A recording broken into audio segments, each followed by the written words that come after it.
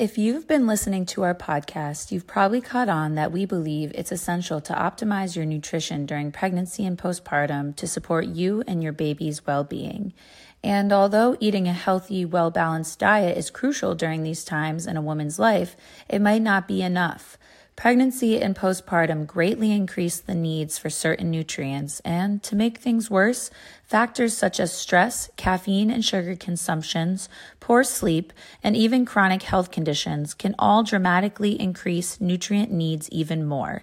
That's why we decided to partner with Seeking Health, a high-quality supplement company that offers a variety of supplements to help you optimize your nutrition and get everything your body needs during these unique times in your life.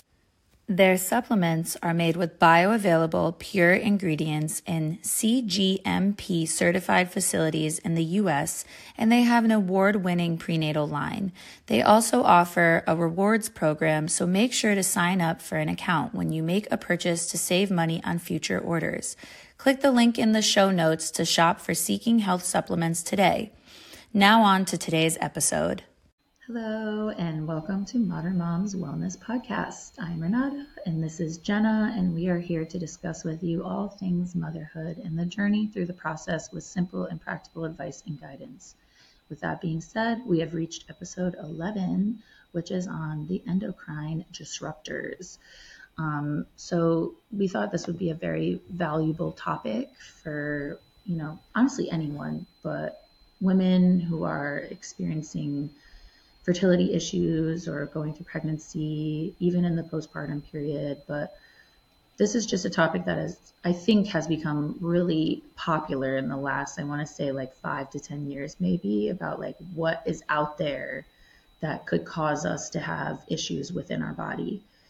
And I think a lot of people don't really know how the endocrine system works and how much it is involved with pretty much every organ within our system, so our whole body, So there's the endocrine system is made up of hormone-producing glands.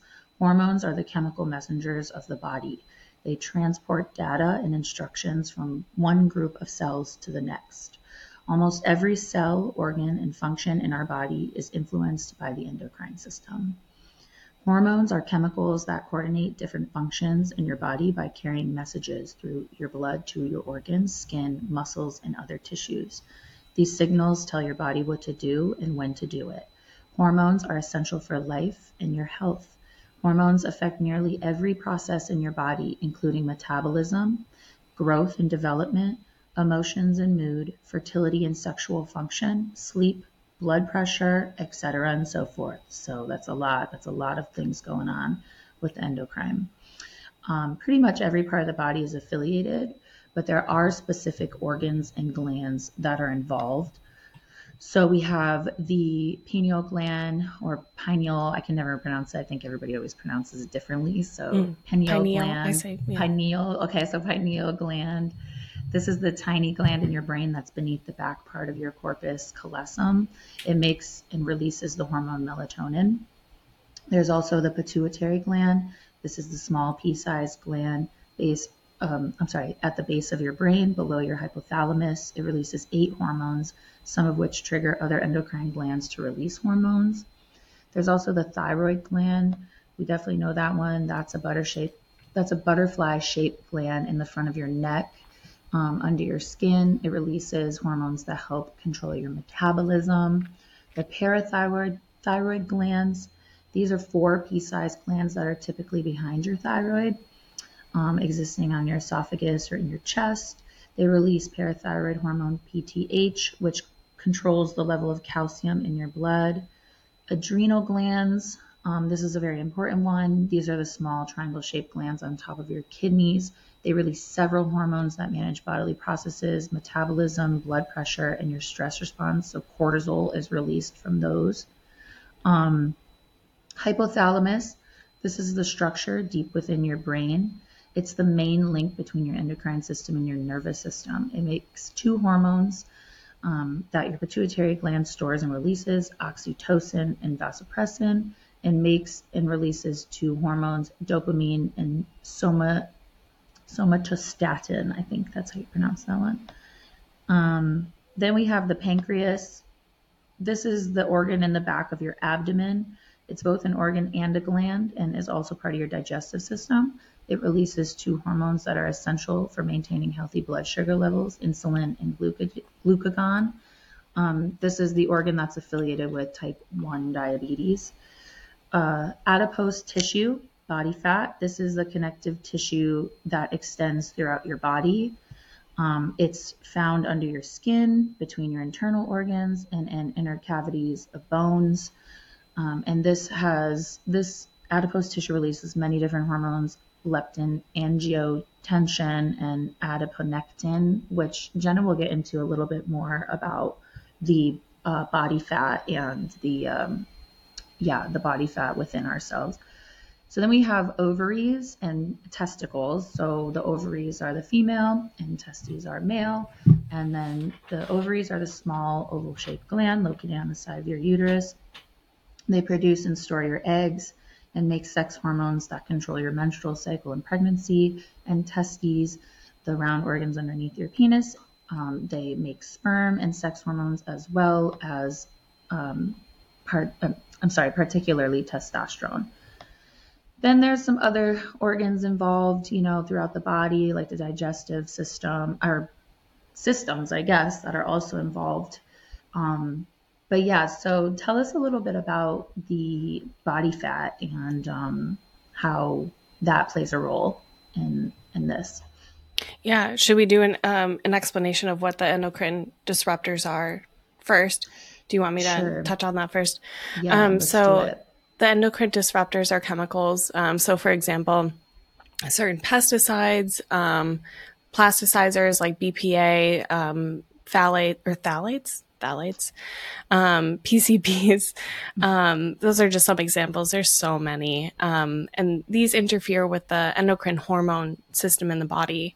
And they mimic, block, or otherwise disrupt the normal function of hormones, which are crucial for body regulation, growth, and development, as Renata covered. And sometimes, oftentimes people don't think of things like heavy metals and also mycotoxins as endocrine disruptors, but they do fall into this category as well. And many of these endocrine disruptors are also obesogenic. So they promote the storage of fat on the body. And in addition to this, they are fat soluble. So they're stored in fat cells in the body, and this can make it more difficult for the body to process these toxins and eliminate them, especially because the liver largely deals with more water-soluble toxins. If you're losing weight, and with that, generally you do lose fat, your body is releasing these toxins in larger amounts during this process, so it can actually impact the function of different organs in the body. So it's really important to do certain things to help with this detoxification process, including certain compounds like binders. And we're going to get into that later on, so that if they can help, even if you're not trying to lose weight, they can help with eliminating these toxins if you are exposed to them, which, I mean, everyone is. Yeah. There's really, it's difficult to get around it. They're in so many different products. So it can be really helpful to support that detoxification of these different chemicals and heavy metals, as well as preventing exposure when possible.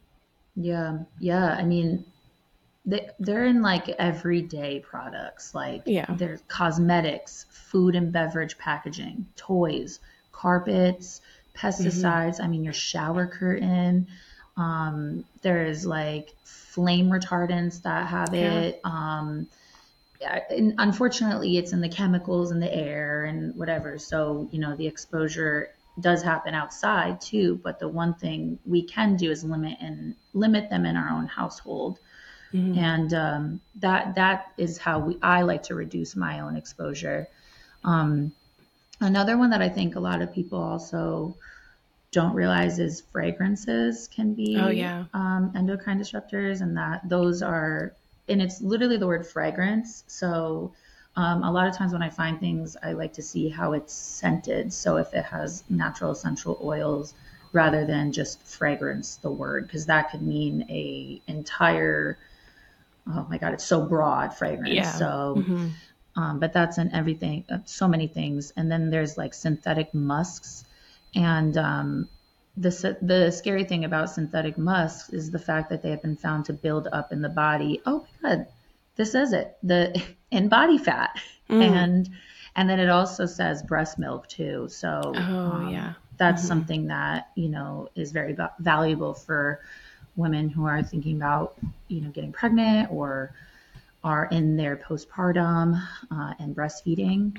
Yeah. I don't. And Mm-hmm. I was going to say that if you're pregnant or breastfeeding, it is really important to be mindful of if you're losing weight during this time, or if you want to do a detox. It's really important to go slow with it, because you don't want to be releasing toxins into the body during this time. Mm-hmm.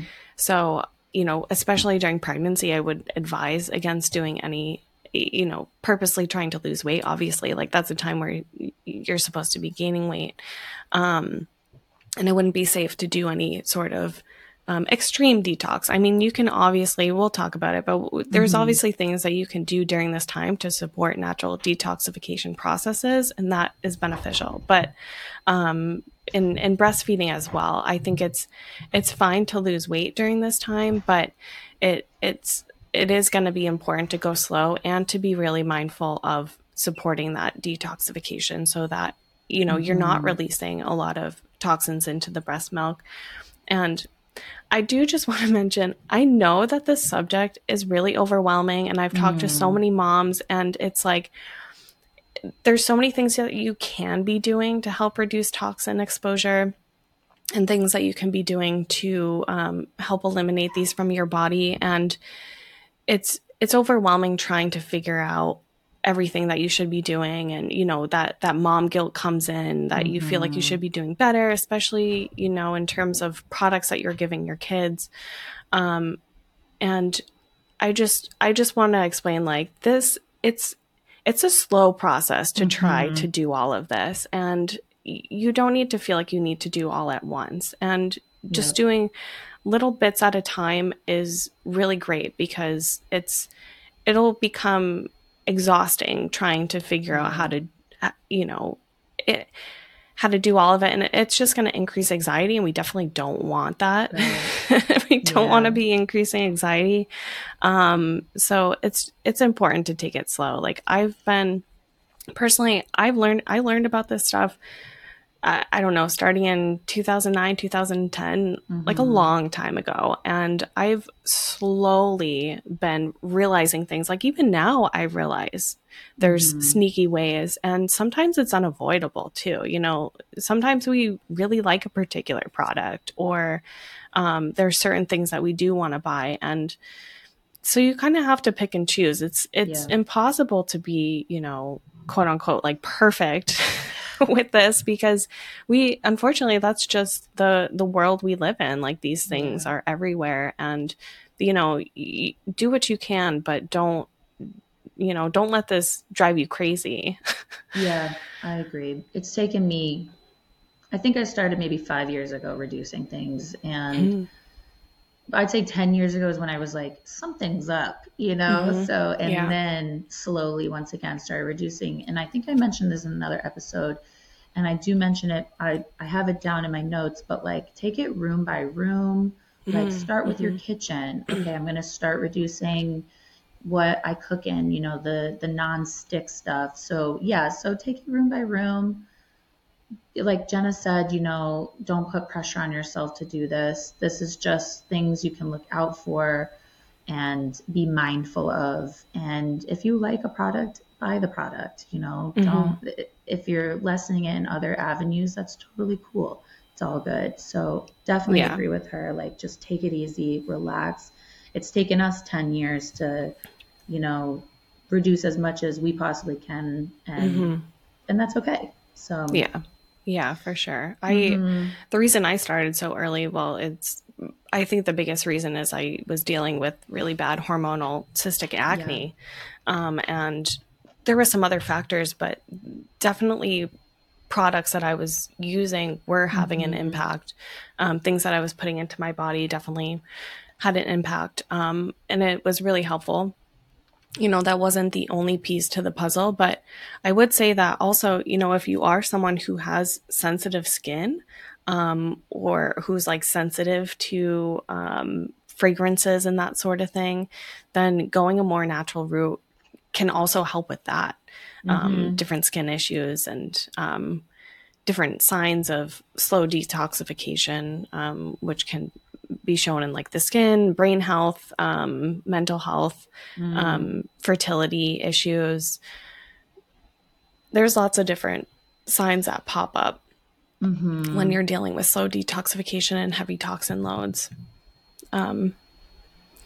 Yeah, I go into a little bit about how it can affect fertility and pregnancy. I found like a few examples and studies and stuff that show that. And because I remember too, like I've reduced the stuff that I put on my skin a lot or changed it and stuff. And I suffered from pretty bad acne as well. And I'd say finally it's gotten a lot better because I found products that have helped it. I eat a pretty whole food diet, but the skincare was the big thing. I mean, I was using like that Oxy stuff where the Oxy wipes, and it was just like alcohol, like burning my skin off. Yeah, I tried those. I tried everything. And it obviously all made it worse, especially bouncing around to the different products.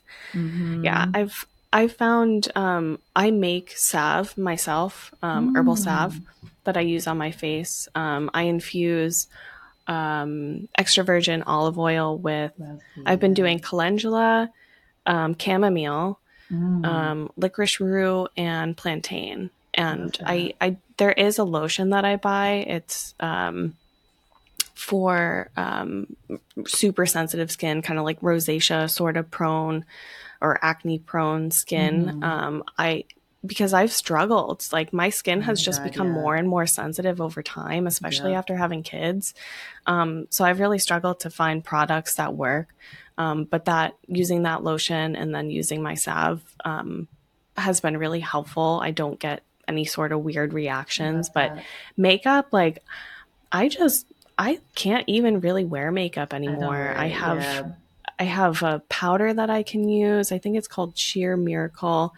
It's made for sensitive skin, but it's funny, like no matter what kind of product I put on my face, my skin just like dries up so quick. Like you never look at my face and think I have dry skin, but then I put foundation on or whatever, and it just so whatever with the makeup. I later in the episode 2, I have a bunch of brands that are nice, clean and free of a lot of endocrine disruptors, so we can go over that. But yeah, I like barely wear makeup. It just like either would give me acne or somehow mess up my skin. I mean, I wear a little bit of eyeliner every now and then, but I just was like, makeup free is the way to be, I guess. Like I also, I'll wear it at like a special occasion or something, but like a wedding or whatever. But I just mine didn't dry up, but I would have acne like immediately the next day. So I was like, okay, well, I'd rather have clear skin than, something affecting. And I even tried so hard to look for makeup forever ago. And these like, let's say Maybelline, they're like free and clear. And then you still look on the back and there's a titanium dioxide or something. And you're like, why? Like, why is this in my makeup? But anyway, that's another dioxins and dioxides. Those are other ones. Parabens. I don't know if you said that, right? Parabens. I think so. Titanium dioxide. I haven't really taken a deep dive into that, but that's something that I have a face sunscreen for sensitive skin. Mm-hmm. and it has it in it. I think the brand might be Blue Lizard, Okay. but I can't find another sunscreen that I like that doesn't, isn't totally white, Right. I know. and What's that about works. too? And so it's kind of like, see, this is a situation where I'm Mm-hmm. using a sunscreen that I like that works well. It has titanium dioxide in it, but it doesn't make me break out. Right. It doesn't cause like a rash on my face. So it's tricky. Like It even is. even when you know about these things, sometimes you just Just have bite to the use the bullet. products that you Yeah. like and do other things to help support your body in Exactly. these ways. Yeah. One other thing I wanted to add into that is an endocrine disruptor is phytoestrogens. These are naturally occurring substances in foods and plants, and one of them is a soy. Soy has a lot of phytoestrogens, and those mimic estrogen within the body and can cause some issues within the potentially increase estrogen in men, and then that could cause gynecomastia. And same with certain essential oils for young boys too. Hmm. So those are potential endocrine disruptors for young boys. It's lavender and tea tree, which Oh, are, interesting. yeah, Topical? yeah, so yep, and smelling. So if they're in the air for young boys though, only like it's only young boys, and Interesting. it can create once again an increase in estrogen, and then Hmm. has shown to have pre-pubertal gynecomastia, and that's just the abnormal breast growth in young boys. Oh, wow. Um, yeah, so there's so many out there. I know you said PCBs. Hmm. What I mean, BPAs, like you might have said that one, Yeah, BPA. I which want to is touch in. on. Mhm. Oh, I was just gonna say I want to touch on soy real quick Oh yeah, do before it. we move on to it. So there's a lot of mixed Hmm. advice and information on soy. From what I understand, higher amounts in men can be problematic, like you Hmm. mentioned. Lower amounts, maybe not Not an bad. issue. Yeah. And then also it kind of depends, but sometimes soy for women, it's actually been shown to help reduce the risk of breast cancer and other estrogen related cancers because it binds to different receptors than Hmm. the more potent estrogen, the more problematic estrogen. I'm not sure exactly what the exact biology, chemistry behind all of that is. Hmm. So don't quote me on all this, but I know that it isn't the same as stronger estrogens that can cause issues like the estrogens that we see in these endocrine disrupting Hmm. chemicals. And it actually might be protective because it can bind to I think it can bind to those same receptors as the stronger estrogens can, so it can actually block the more problematic estrogens. So, and then also, this isn't really the population that we're speaking to right now, but women in perimenopause and Hmm. postmenopause, they can actually benefit from phytoestrogens when their estrogen Yes. levels are starting to dip. So yeah, if anyone's eating soy and I would say, obviously Right. like Exactly. tofu, tempeh, miso, Edamame. Yeah. those sort of things. Hmm. Over processed soy, we don't have the same, there's not the same data on that. That Right. hasn't been shown to be protective in those ways. Yep. Yep. Yeah. When I was talking about soy, I'm talking about that processed, Yeah. like, you know, I don't want to say, but like the processed vegan soy food that you could Yeah, get like fake that, meat. yeah. So Hmm. it's Soy when you're eating, isolate, or what is it? It's mm-hmm, soy, um, isoflavin. or soy protein isolate or something, I think. Yeah. There's, yeah, anything where you see it processed in some way, it's gonna Mm-hmm. Because I love be problematic. edamame. I Hmm. love popping those. I'm like, all salty and delicious. Never been a big tofu person myself because it's the texture for me.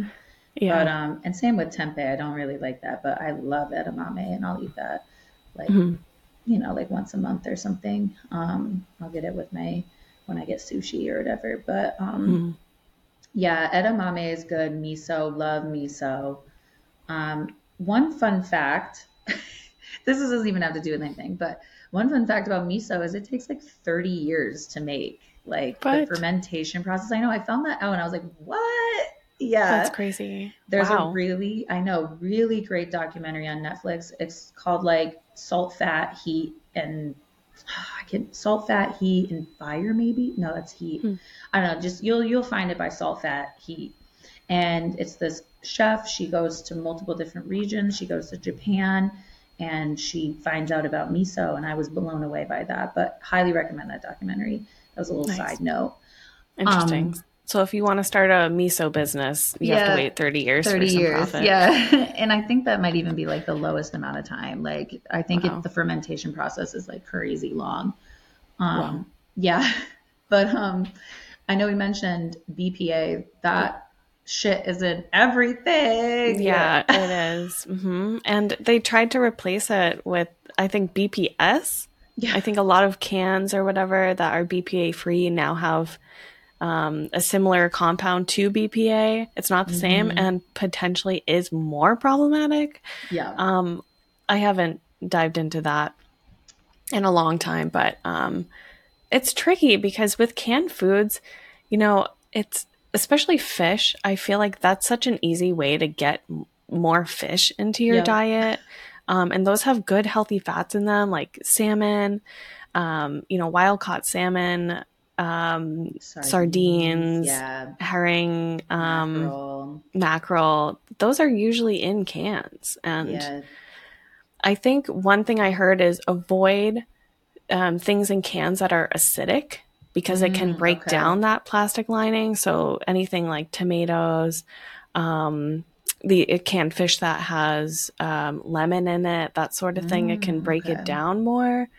And to get fish in water rather than in oil because that's Do going to that. absorb more. Um, I it's tricky because it's like, well, I guess with tomato paste, I was going to say it's if you're making like a chili or something that calls for tomato paste, I think there are a lot of glass options at this point. I think so too. But And there's but a if tube possible. now. A Oh, tube that okay. has tomato paste. And I can't remember. I have the tube and I don't know like what the lining is or anything, Mm, but I eat a lot of tin fish and it's like one of my favorite foods. And I have seen on the cans now BPA free, mm-hmm. and but I have not seen the BPS or whatever. And so now I'm going to start looking at that. But I think you could find good tin fish um, without it now, if I'm correct, because I buy a lot of it and I've noticed there's also like foreign tin fish. There is tin fish clubs out there now if you want to subscribe to something. Mm, So you could actually get the foreign, like vintage tin fish too. That, we do know that in certain countries they've banned a lot of this type of stuff that America has not banned. So yeah. they are reducing effortly reducing their endocrine disruptors over there, and over there as in like Europe. I don't know like the Yeah. exact countries, Yeah. but I know Anywhere but the Italy. US. Yeah, exactly. I was gonna say Italy. I know is one of them. A lot of like I want to say like Norway, maybe, but I'm not going to go into that because I really don't know for a fact. But Mm. everyone except the U.S. So Yeah, yeah, I know. I think Italy. I think that's one yeah. that I've heard of too. Hmm. Yeah, and they do labels for certain things like, um, are food dyes? I think food dyes are considered Oh, 100%. endocrine disruptors Yeah. too. Yeah, so there's countries that they have warning labels. Did you see that like video on Instagram recently? There was like a video going around of this woman in a different country showing candy. She's like, yeah, whenever we get candy from the US, there's warnings on it. Like you would see on like a cigarette box. And Oh it's my a God. warning of the harmful effects um, of the ingredients, some of the ingredients, including the food dyes. And Wow. yeah, it's It's crazy. it's insane. Yeah. Well, I was reading about red 40 and yellow lake or something, yellow 10. I'm not sure, but if you feed that to your kids before the age of 3, it can cause an increase of like ADHD, autism, what are some obesity. I mean, it's Yeah. it's Yeah. crappy because you try to feed your kids food that they're going to eat. Kids are picky, so it's hard, and you have to pick something, and cereal, for instance, and then they're eating it, they love it, but you might look and be like, oh, why does this have dye in it? I know. Yeah. Mac and cheese, to Oh make it more yeah. yellow, has Kraft mac and cheese has yellow dye in it. I like grew up on food dye and sugar. Like that was my diet growing up. And, there were some like healthy things thrown in there. It wasn't all terrible, but definitely a lot of it was, and that was just the norm. And, I do have some health issues that are probably related to it. But yeah. And you're doing the best now to, kind of take heat on that and reduce that and stuff. Like, I know one thing I wasn't allowed to eat certain cereals when I was growing up, but I really always wanted Lucky Charms. And so when I got into college, I ate box after box of Lucky Charms because I was like deprived that growing up. Yeah. And then I like remember how much I ate so much Lucky Charms. And I'm like, oh my God, like to think about what I just put in my body. So but it was funny. delicious. I was like, yeah. Oh, it was so sugary and good. Yeah. That's something that I've thought about. It's like, in so many different situations, if you're too restrictive with your kids, then there's a chance that they're going to want these things even more when they're older.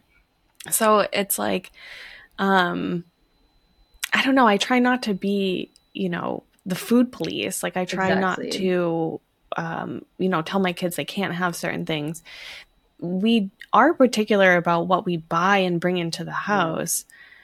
And that's one way to, get around that. But it's, when they're out and about in the world, they are eating these different things, birthday parties, whatever. And, but it's funny because my kids will, they know I'm a nutritionist. They don't know exactly what that means, but, but they know that I have certain feelings about certain things, and I try not to be negative about it or overwhelm them with it because I'm not trying to cause any sort of, disordered eating patterns.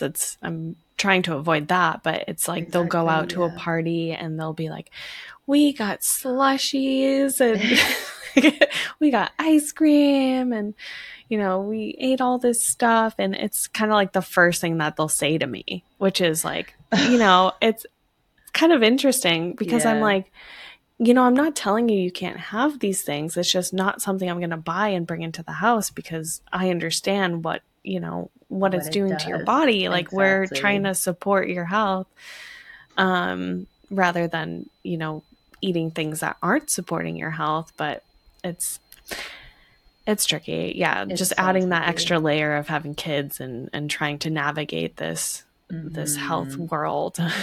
But, it's tough. And, and also like, I wanted to add in one thing too, because I'm a pickle fiend, that certain pickles use yellow dye in their thing. And I was like, you gotta be kidding me. A pickle is a cucumber with vinegar. Like, why are you putting yellow dye in a jar just to make it like yellow? Like it's a pickle, it's cucumber. I know. I know. It's weird. I actually noticed that, like, I don't know, within the last year too, because Eli wanted pickles somewhere. And I looked at the ingredients. I'm like, what the heck? Like, I know. Really? Why? It doesn't make sense. It really doesn't. It's like, why are we doing this in the US? It's so crazy. There was another Instagram reel that came up, and it might have been one I saved for the podcast when we start to do that next season, review some reels.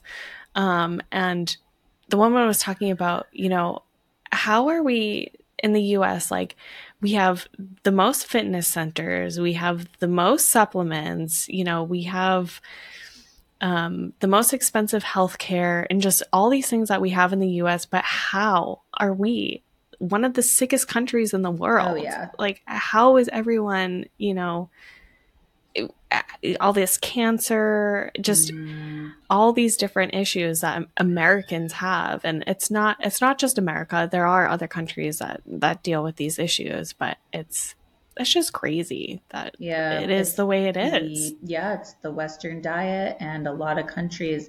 I'm pretty sure I mentioned this in another episode about when certain people come from other countries to America and they adapt into the Western diet, they just shoot up with diseases. Like it just like, you know, 10 years and they're like obesity, cancer, and it's crazy because they were eating their cultural diet where they're from, and then they come over and they're like, oh yeah, sugar's in everything here.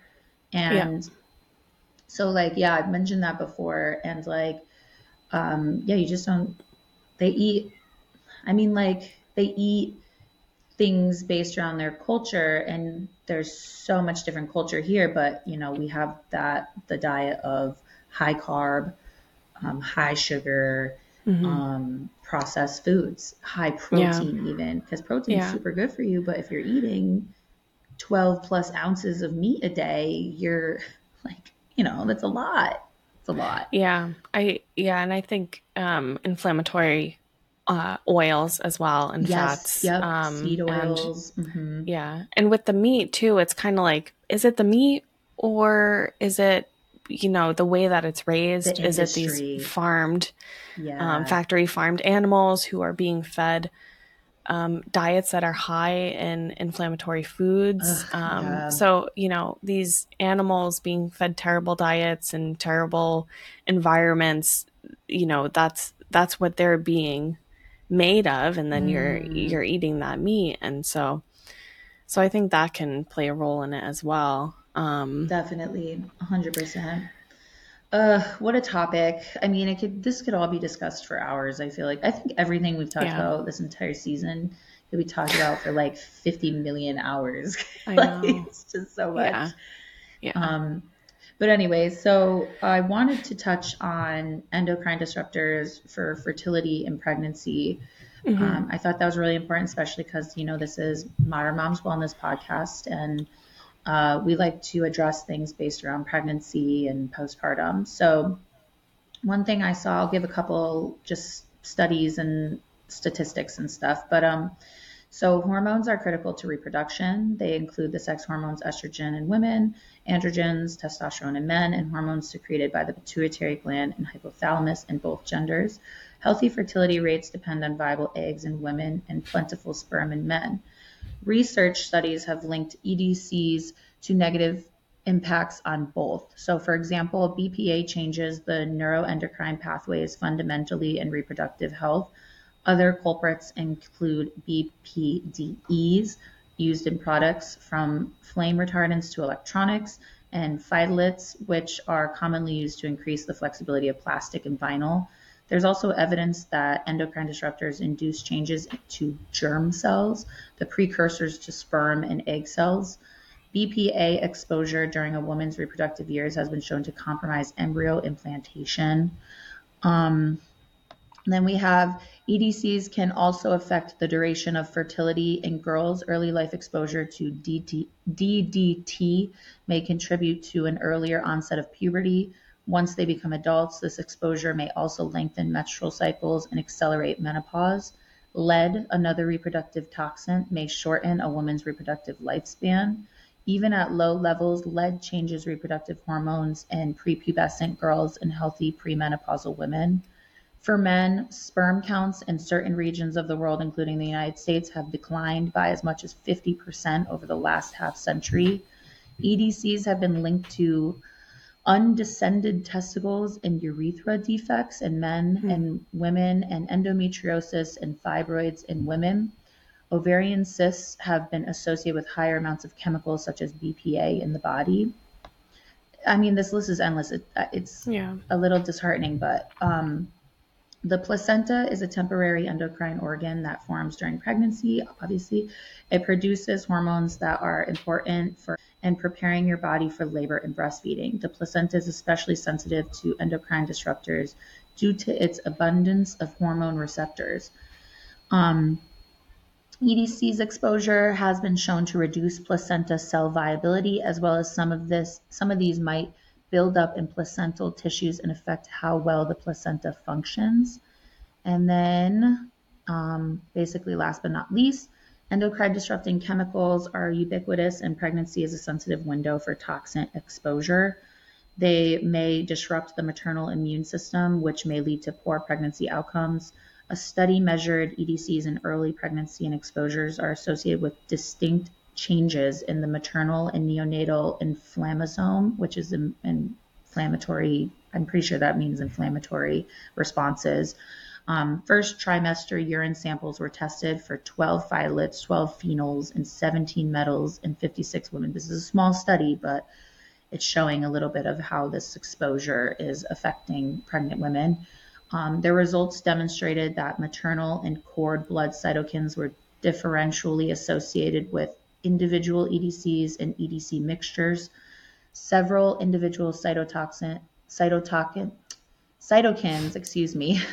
cytokines are basically like, aren't they just like toxins in the bodies? Well, those are, and then the are they inflammatory? Cytotoxins. Yeah. So okay. Yep.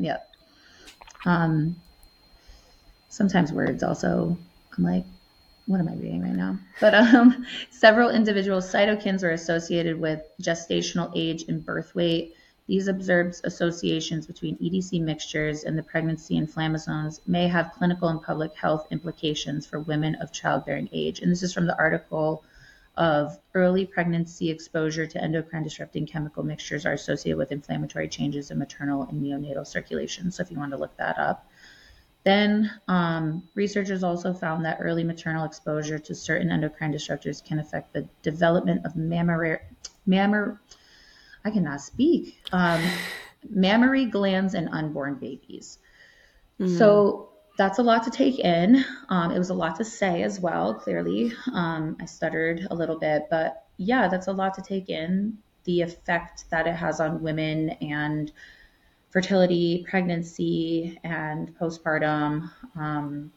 Yeah, it's a little disheartening in my opinion, just hearing that. Yeah. And I don't want to like scare anybody, because the disclaimer is we're not trying to like freak anybody out, but yeah, it can be a little intense. So yeah, for sure. And all of that, I mean, the rates of infertility and fertility issues in the US is just continuing to go up.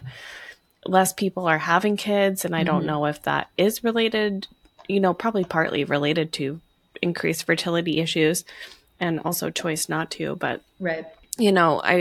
Makes me wonder, like, how big of a role do all these chemicals play? Like, I know there's different reasons for infertility, but it makes me wonder, Yeah.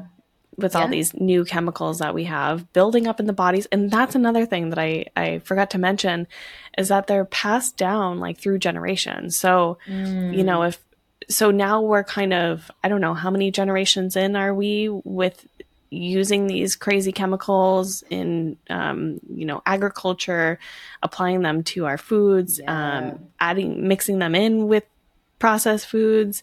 So we're generations into this. And now people our age are having issues with fertility, probably because it's built up. Yeah, and I would say, like I mentioned, it's stored in the fat cells, which are all over the body. And I would say the Industrial Revolution. So like late 1800s into the 1900s, early 1900s, when we started processing food, making more food after. And then, so basically after the Civil War into World War I, and then, they wanted to make it easier on women to cook and stuff. So they started creating canned foods. Yeah. And I would say probably early 1900s, when the Industrial Revolution was really starting to process way more foods after, because I think there was a super increase in kids too. And around like what I want to say maybe like the wartime, like 1920s into 1940s, and like after, there was like a huge increase. And they were like, we need to find out how to process more food for these people. So canned food started happening. I remember that was huge in the 40s into, that's what they started eating. I know my parents ate a lot of canned food growing up, and but I think it's interesting that you say that, because the generational, because one of the things that we said was that it can affect the development of mammary glands in unborn babies, and that shows like the generational pass down, I feel like, of the endocrine disruptors. So yeah, yeah, for sure. What else okay, so is there anything you want to add into that as well to like branch off, or should we go into how to reduce exposure? Yeah, let's talk about reducing exposure. Yeah, so I think we talked a bit about plastic. So avoiding, reducing plastic when possible. And let's see, there's so much. There are some plastics that are labeled as bio-based or greenware, and they're made from corn, and don't contain bisphenols. Okay. So maybe Yeah. those are a little better. And then for, with canned food, if possible, opting for things that are fresh and frozen rather than canned. And let's see, using glassware, stainless steel. Stainless steel, yes. Or wood to store and heat food. Wood, that's interesting. What would... Yeah, like maybe wood cutting boards. Stuff like that. Yeah, or like wood serving trays, or I don't think I would ever put wood in to like cook food on, but yeah. I didn't catch that when I was... Yeah, but no, that makes sense though. Cutting boards. I have a wood cutting board that when I was going through like a crazy phase of reducing stuff, I was like, I need everything. So that was my like 1 year of being like kind of wild, but then I kind of stopped. I was going crazy. So I was like, I got to chill out for a second, but I got a nice wood cutting board for Christmas and I love it. And nice. They're really great. But yes, so reduce. So Jenna mentioned stainless steel because a lot of cookware has that non-stick. I want to say it's Teflon. Is that the name of it?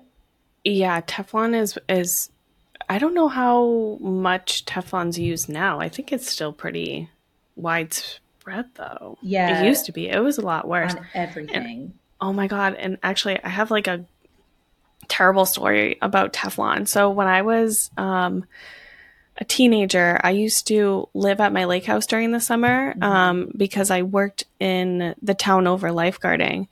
And so I was there during the week on my own. My parents were only there on the weekends. And so I would do everything myself. And I must have been 17, I think, at this time. And I was cooking breakfast. My mom had bought a new pan, and it was a Teflon pan. And I had no idea. But that it was Teflon, what that meant.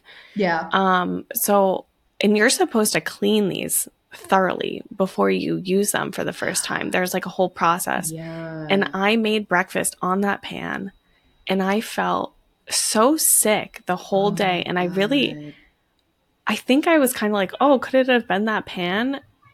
But just, I felt so terrible. It's like, oh my God. And these are, I think Teflon's considered one of like those forever chemicals. Like they're so hard to get out of your body. There are ways to support detoxification of it, but it's like, oh, gross. Terrible. Yeah. My parents ended up getting me another Christmas gift, stainless steel pan set with pots and stuff. And nice. Yeah. And I think there's, you can find that at like Macy's, or just Google stainless steel panware or whatever, and they'll come up. And Yeah, yeah, I can only imagine how. So was it because you didn't wash it and you cooked right on top? Yeah. Yeah. Oh Mm-hmm. my God. Yeah. I don't. Mm-hmm. It just makes you think. But Mm-hmm. I was like, another. oh, I was Mhm. gonna say, No, go. I also Yeah. have like another story of how I was like poisoned. Oh my God. What's And it this just like one? makes me wonder. So this one's like maybe TMI at certain parts, but so I was really young. I think I was only 3 years old, and I was at the store with my mom. It must have been Home Depot or Walmart or something like that, and we were in the gardening section. And I was touching all the bags. You know, when as a kid you go grocery shopping or whatever you're doing at the Yes. store and you're touching everything. So I was going around touching all these like bags that were probably some sort of like fertilizer or Oh yeah. yeah. So I was touching these fertilizer bags, all these different chemicals, and then we got into the car. And I only like realized this a few years ago. It's kind of like in retrospect, I realized what happened. Got into the car. My mom gave me a peanut butter sandwich, did not wash my hands. And later that night, I felt so the sandwich like tasted gross. Oh And my I was like, what God. is wrong with the sandwich? Like, why is it so gross? And later that night, I got so sick and like delirious sick. And Wow. um, I won't explain what happened exactly, but like got sick, kind of got all over the place. Oh And no. my mom was like, what's wrong? Like, are you sick? Like, what's happening? And it was only in retrospect that I realized like I was freaking poisoned. And like, Yeah. I'm so lucky that, like I didn't get any sort of like serious Wow. consequences because I mean, those are toxins, I Yeah. poison could have easily like been much worse. And because my mom didn't even know what it was, like Yeah. didn't call like poison control or anything. Sheesh. Yeah, it's yeah. And you know what's interesting too is I feel like at that time when we were growing up, that like everything was chemicals. And Mm-hmm. now, even though there are many, many chemicals out there, we are now conscious. Like there's brands that you can get that are chemical free, but everything back then I felt was just Yeah, chemicals, it was. like so it was like the whole new Mm-hmm. world of like things are easier because of chemicals. So, Yeah, and yeah. every fertilizer, everything had stuff in it because it was easy. It was easier. Kill your weeds, kill your, Mm-hmm. mold, kill your, not mold, maybe mold, kill your blah, blah, blah, kill your this, kill Yeah, your that. And then you yeah. realize, oh, I'm using the harshest chemicals out there to do this. Mm-hmm. So, Yeah, yeah, it's crazy yeah. stuff. The 90s were a different time. Right? Great time, but everything a bunch Yeah. of chemicals. One thing that I recently did too was I got a water filter. Mm. I got a Berkey. I did have a Life Straw prior to that, but I really love my Berkey. I moved into a home that has well water, which obviously is not state provided, so it's just based in a well in my backyard, and it is it has that sulfur to it, very Mm. eggy, and the taste is very minerally. So I use the Berkey to do that. But I suggest that even for tap water. Like, Mm-hmm. Oh yeah, tap definitely. water is high in arsenic, high in heavy metals, high in fluoride. Yes, fluoride is okay for you in very limited amounts for your teeth, but you don't want to be Mm-hmm. ingesting tons of fluoride every single day, all day, like Yeah, you want that yeah. little bit for your teeth. Like that's Mm-hmm. every now and Yeah. then. It So it depends on the town you live in too. Like yes, yeah. I always thought that Worcester had fluoride in the water, but um, I one of the last times I went to the dentist, they told me that Worcester doesn't have fluoride in the water. Okay, So that's good. like that's nice. Yeah. Yeah, that's really good. One bad thing that's not in our Right. water. Lots of other things. I was a tap water girl. I was like, it's fine. I loved Yeah. it. I was like, it tastes great because Schenectady, similar type of thing, just good water. Like, and then I Mm-hmm. got my Berkey or the Life Straw, and then I got the Berkey. And then I've tried tap water again after I've been drinking the filtered water, and I was like, like, Yeah. I could not believe the taste. I couldn't. I was like, I was drinking that. Like, I couldn't believe the taste. It was mind blowing to me that I didn't recognize it back when I was drinking it, and then when I filtered water and I drank it after, I was like, damn, that's different. So yeah, I can't drink tap water. Yeah. now. I used to as well, but I like, can't. swore do by it. Like, it's all Yeah. good. Yeah, I know. What Yeah, are for other sure. things? Reduce fragrances. So like Mm-hmm. Glade air freshener or Yeah. Febreze or certain cleaning products, candles. You want to buy like organic essential oil based candles, laundry supplies, personal care products, detergents. Did I say? Oh yeah, laundry supplies. Oh, and one thing I did right was read labels. Like, Yeah. I know that I've incorporated, like, if it has like 10 or more ingredients, I try to stay away from it. And then I read the ingredients just to see, like, if I can't pronounce something, I'm really not interested in purchasing that. But that takes a lot of effort. I'm not going to lie, because you have to read everything and look at everything you're buying. And it's, Yeah. so that's a day by day thing, or a, week by week. Start incorporating that little by little as you read. I'd start with just food in general and then move into other things.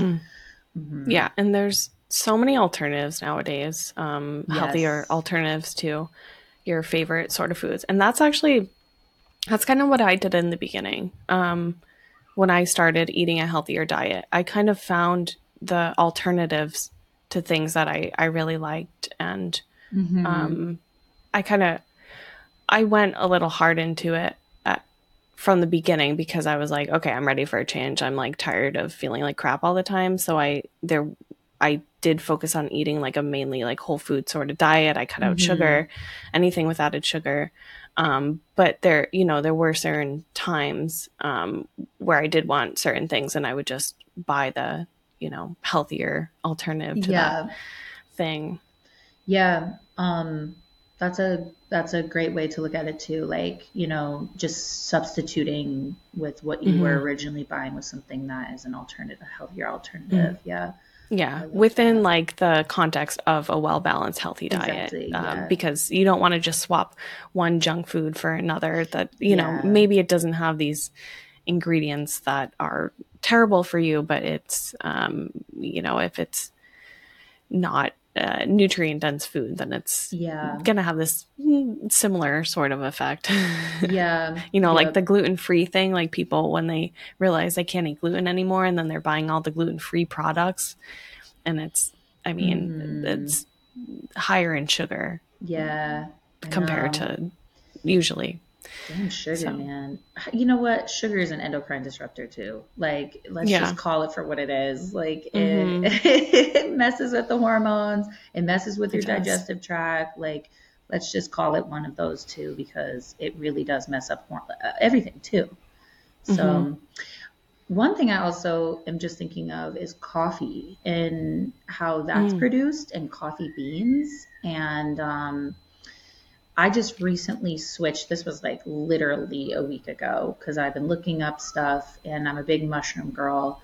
And I did originally have mushroom coffee from Four Sigmatic, but I just bought this like mushroom based coffee that is, and I'm not like a huge coffee drinker, but I do like it every now and then. I work pretty long hours, so it is nice to have like less than 4 ounces, just to kind of give me a little pick me up. But I recently bought Rise coffee, mushroom coffee powder, and probiotic powder creamer, and it is doing a good job. That's all I'm gonna say. And it's so that's really changed.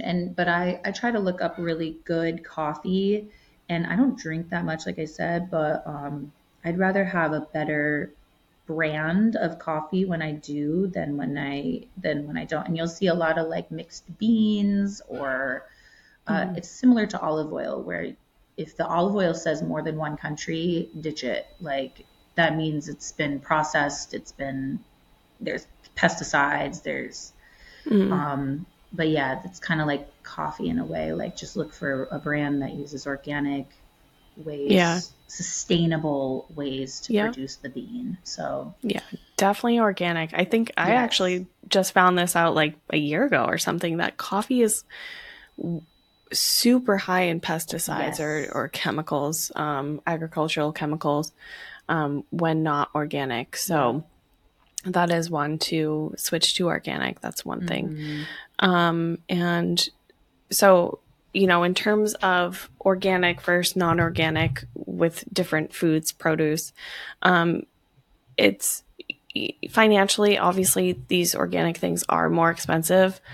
So there is the Environmental Working Group does create a list every single year, called the Clean 15 and then the Dirty Dozen. Yes. So, and these are based on conventional produce. So if you're looking to save money, but also, you know, reduce your exposure to agricultural chemicals, those are lists that you can look up. You can Google that. They do it every single year. So you'd want to focus on the foods that are on the Dirty Dozen list to buy those ones organic. Yes. And then the Clean 15, those are safer to buy conventionally. But with any of that, you do want to wash them well, peel them if they have skins on them, if possible. There's like a certain way that you should wash these produce, because I'm pretty sure the agricultural chemicals that they use are oil-based, so you can't just rinse them off with water. Yeah, that's another thing I recently heard of. You can't just rinse them with water and get them off. There's special washes that you can buy. You know, they're probably expensive, but they might be worth it. But I have heard that soaking it in water with vinegar and baking soda, yes, I've heard that, can help. Maybe doing that a couple times. And luckily, you could buy a jug of white vinegar, for like, I want to say like $3. I feel like, unless it's gone and the up baking from there. soda. But yes, and baking soda. So both of those are super going to cheap. be pretty cheap to buy, and you can use those for cleaning stuff too. I have a whole list of different cleaning sprays that just use, baking soda and vinegar, and super easy. Make it at home.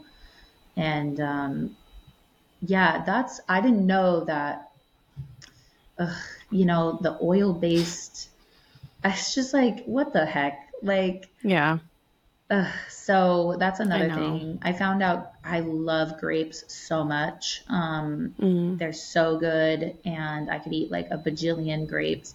I found out they're on the Dirty Dozen right now. Yeah. And I was like, damn, I eat so many grapes, and I typically buy them organic, but organic grapes are fucking expensive. So they are. So I don't want to, spend $6 on grapes all the time, so. Yeah. I actually, the dish soap that we use is Dr. Bronner. Oh, nice. Fragrance free and that sort of thing. So I actually sometimes I'll add in some soap while I'm cleaning the produce too, because we were buying produce from Misfits Market. Oh yeah, I love them. Yeah, and so sometimes I think if you don't change your order for the week, they send you a box of random things. Yes. So we got a bunch of grapes one time, and they weren't organic. And so I did all the things like the baking soda, the vinegar, I added some soap in there. And obviously you got to rinse them well, because you don't want to be eating soap. But with apples too, I love using some of the soap. Like my favorite fruit. And apples are notorious for being just pesticides and that coating on the skin, and that's like my favorite. I love the skin of an apple, and it's like coated in like a weird coat. I don't even know what it is, but it's shameful. Yeah, for sure. I did want to go. Oh, I was just going to say, I think we covered a lot of the ways to reduce exposure. Was there anything else before we went on to supporting detoxification of them? Yeah, I just want to say I can list this in the show notes. I have an all purpose cleaning spray.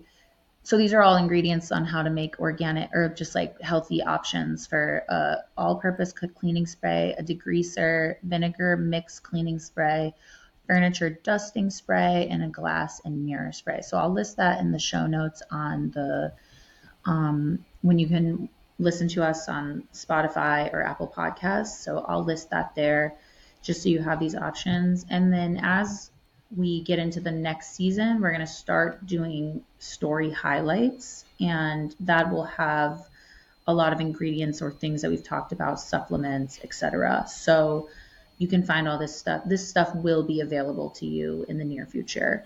I did also want to talk about my favorite brands before we get into detoxifying. Cool. So Yeah. the brands that I love so far for detergent and cleaning, Molly's Suds. It's really great brand. It comes in a big bag. You use 1 tablespoon, the scoops in there. There's a bleach and there's so much on that, but I use the lavender powder detergent and then the lemon bleach, I think it is. But it's just a powder bleach, so quote unquote bleach.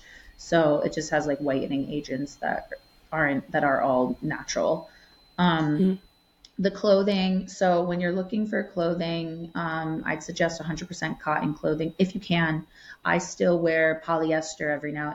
It's unavoidable in certain circumstances. So don't go super crazy on this. But like 100% cotton sheets, linen sheets. But there's this clothing brand called Pact, a little expensive, but could be something to look into when you're looking to like maybe buy leggings or underwear or something. So you can have the barrier between your polyester and your reproductive area, your vagina and your, just in case. So, and then makeup, 100% pure. Once again, I think we've talked about this before, but this is a little expensive. But if you do love makeup and you want organic makeup, that could be a great brand.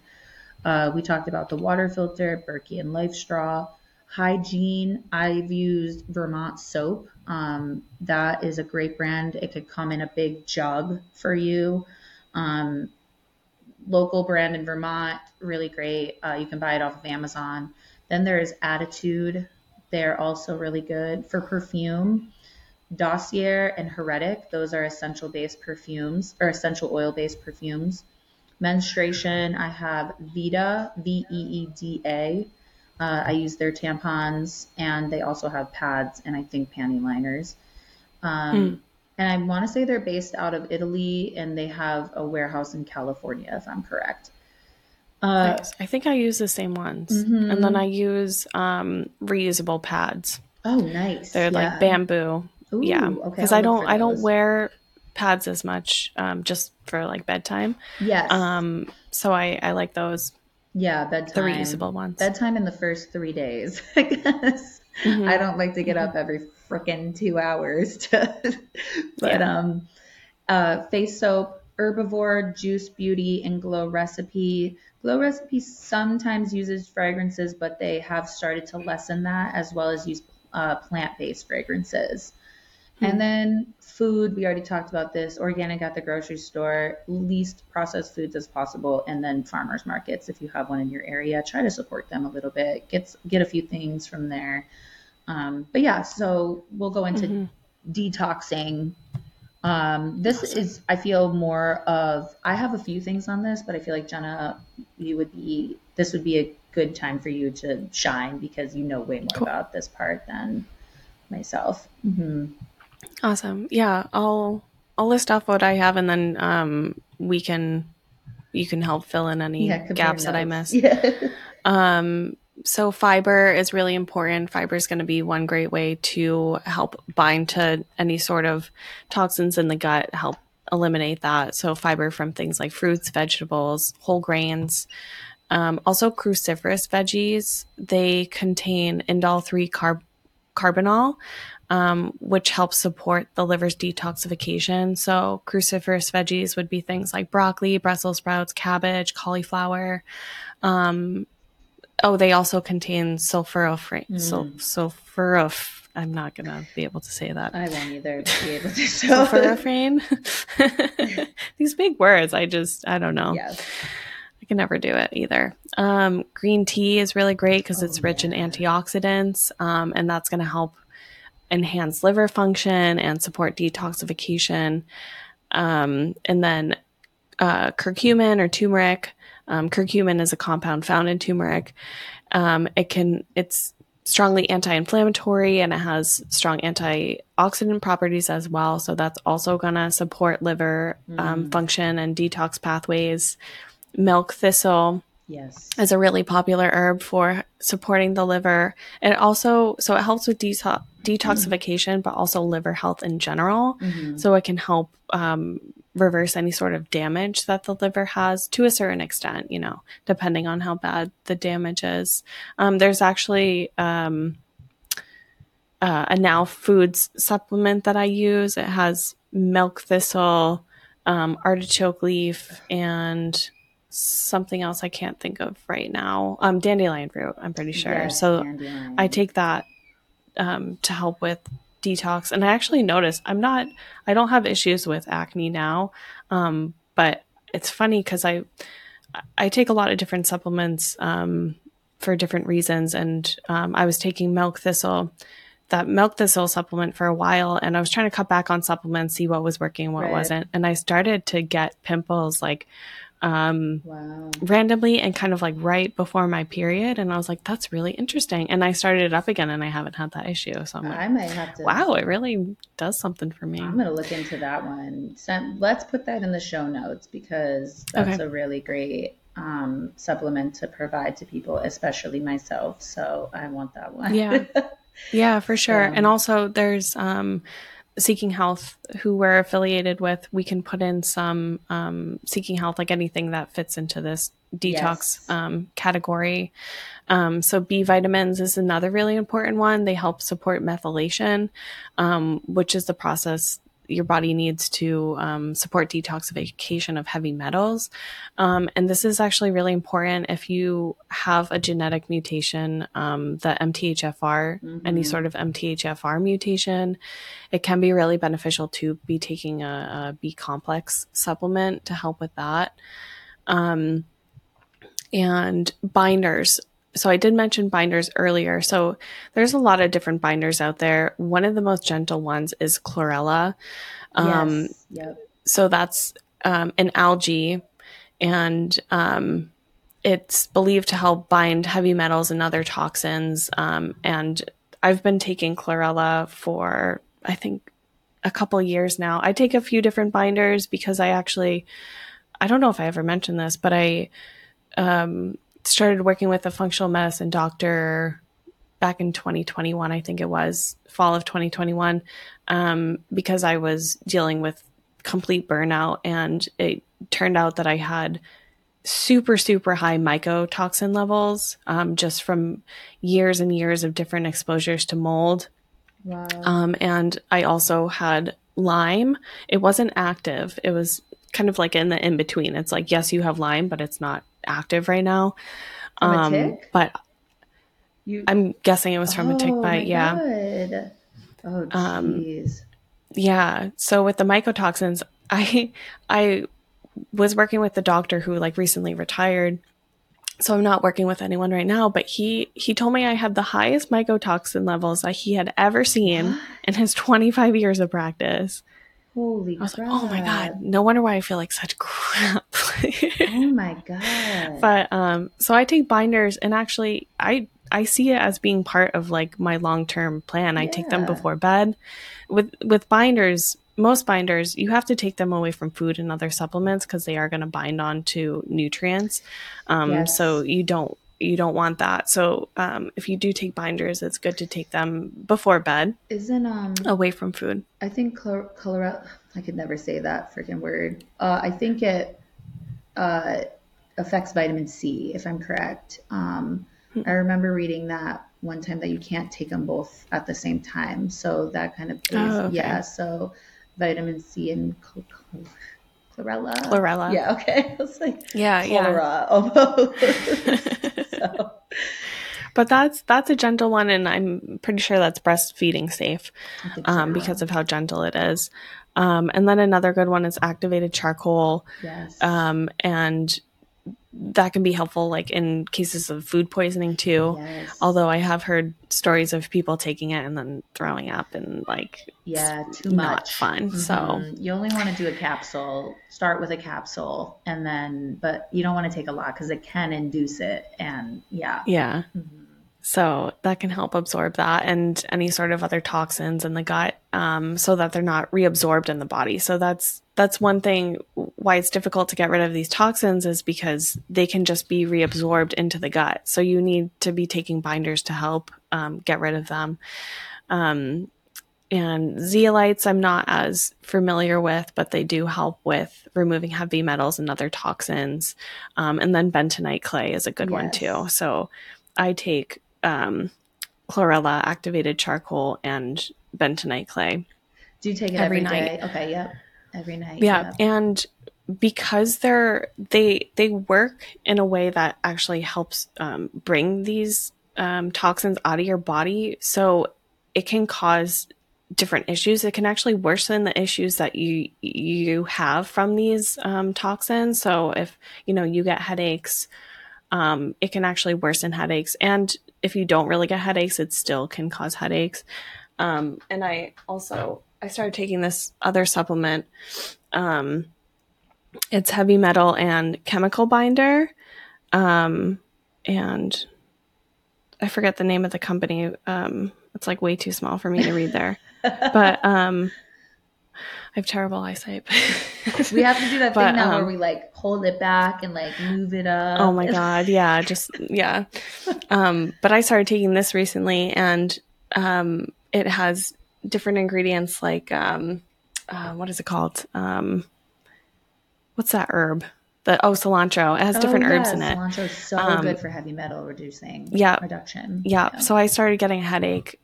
I was taking it twice a day, and now I can only take it once a day. So it's like, sometimes you have to, it's a little bit of trial and error, but how much you can take. So if you do decide to take any of these, obviously look into all these things yourself. These aren't personalized recommendations that we're giving you. Right. And just be mindful of that they can sometimes stir up these issues a little more. Does Seeking Health have a chlorella supplement? I don't think so. No. I looked into it. Okay. They have some other things like glutathione. Yes, I did see they do have some glutathione. So that's one of the key antioxidants in your body. So it's super vital for detoxing the liver. And it can actually be increased from foods like sulfur-rich foods like garlic and onions, even whey protein apparently.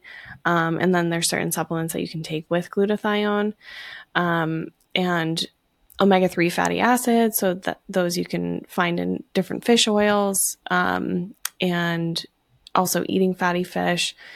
That can be really important for reducing inflammation and also supports overall detox processes in the body.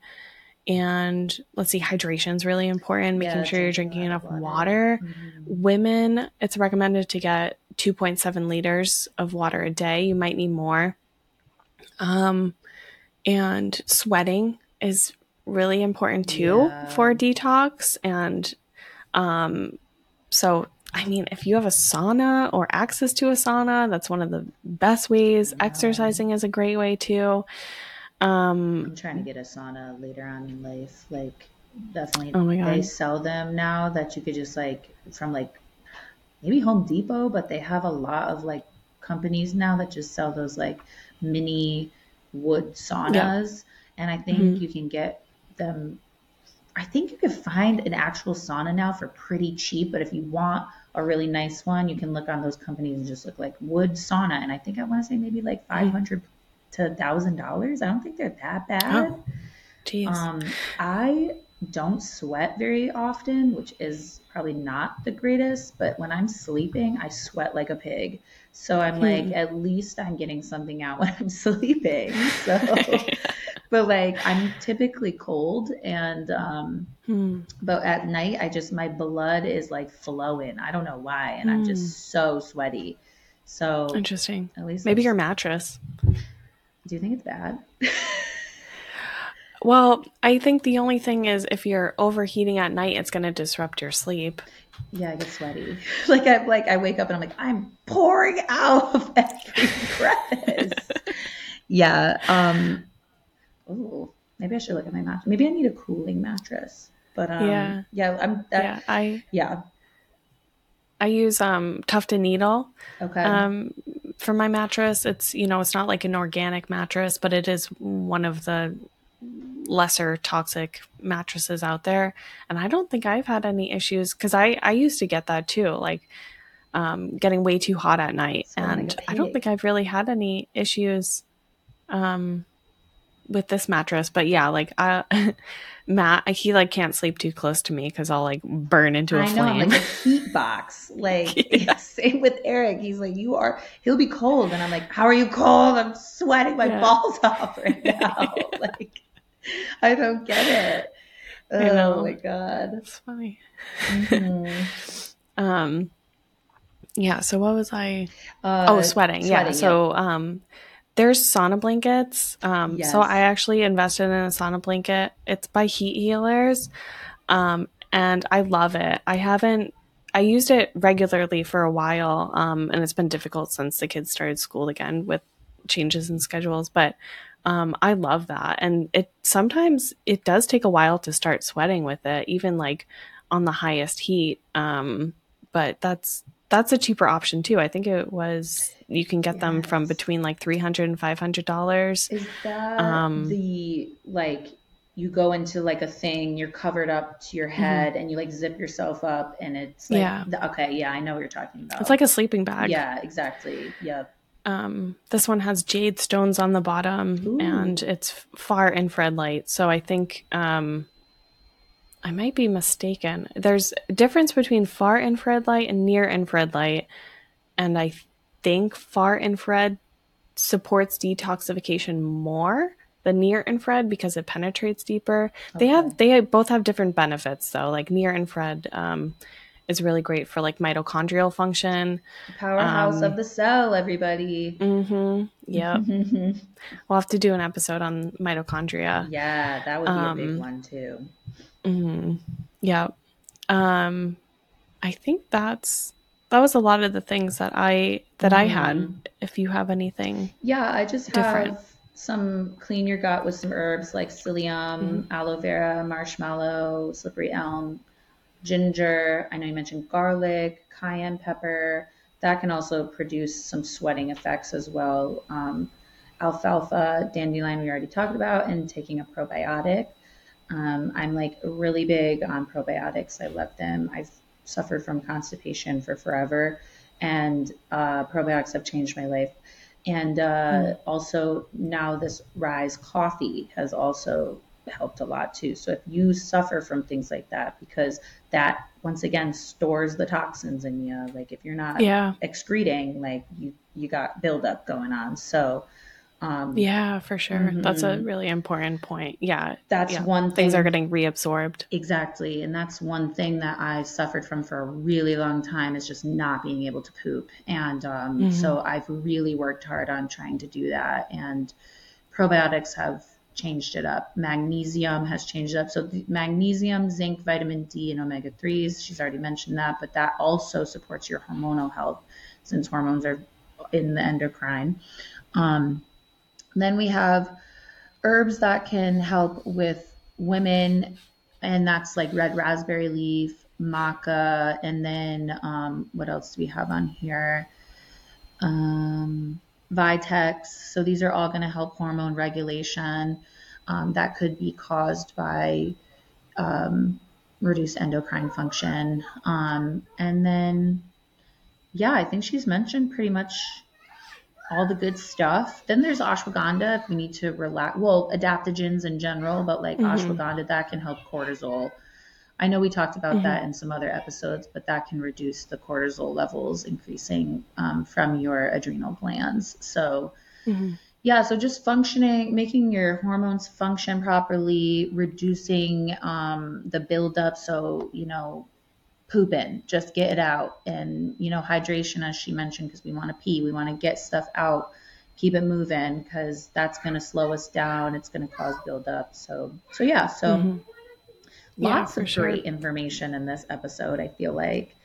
Yeah. And with maca, I want to mention maca and Vitex, or maca, however I you don't know. pronounce Yeah, it. whatever.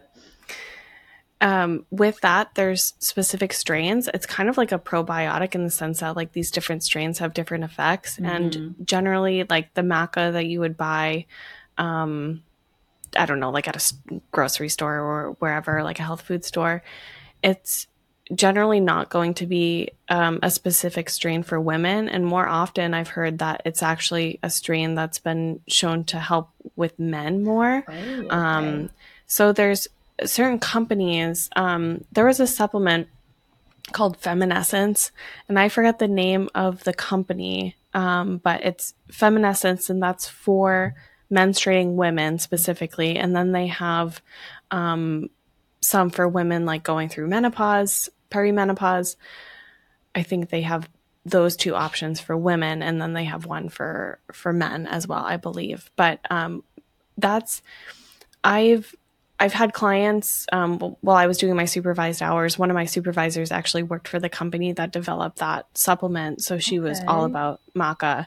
But I recommended it to some clients, and a lot of them felt like it worsened their symptoms. It kind of like stirred up their hormones a bit.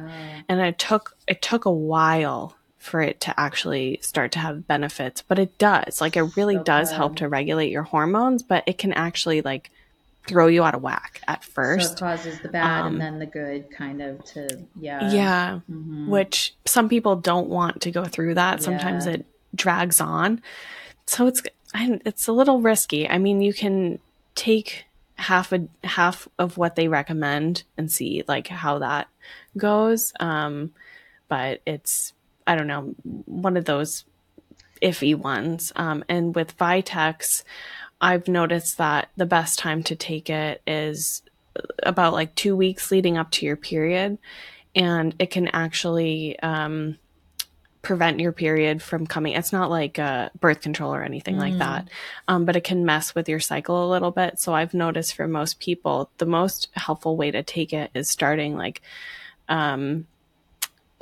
halfway through your cycle. So 2 weeks leading up to your period, and then stopping it a couple days before you typically get your period. And then usually the period comes on like a couple days after you stop. And that can be really helpful. That's good to know. With like PMS. Yeah. And I know we mentioned this before, but tracking your period is definitely great. So use Flow or a period tracker, because then you can time these herbs that you're taking based around actually knowing like when you're ovulating and when you're about to have your, menstruation. So I found Feminescence Maca Life. Is that what it's like? Maca, a purple box. Is that the brand? I think so. Yeah. And so we can post this too. We can tell people about this one. Maca Pause for postmenopause, Maca Harmony for menstrual health. So there's a few of them actually. Yeah. So we'll put that in the show notes as well. So awesome. Yeah, I think that's pretty much it. This is our longest episode yet. Oh my God, 1.5. Wow. That's great. So, and this is our, last episode of the season. So come out with a bang, leave with a bang. And hopefully people will like it and listen and will join us for season 2. But is there anything else that you want to say that you don't think we touched on, or do you think, within this hour and a half, we did it? I think we did it. Nice. Yeah. We got all the things. Yeah. Cool. Well, let's finish it off. So Thank you all for listening to episode 11 on Endocrine Disruptors. This is our last episode of season 1. We'd like to thank all of our listeners, new and old, that have supported us throughout this season. Also, thank you to our wonderful guests who have graciously participated in bringing awareness to women's health, pregnancy, mental health, and postpartum. We want to wish everyone a happy holidays, and we will be back in January. If you haven't yet, hit that follow button on Spotify and Apple Podcasts to support. Also, if you have any questions, feel free to message us on Instagram at modernmomswellness_podcast. We appreciate all the love you've given us. And until next time in January, lots of love and goodbye. Bye.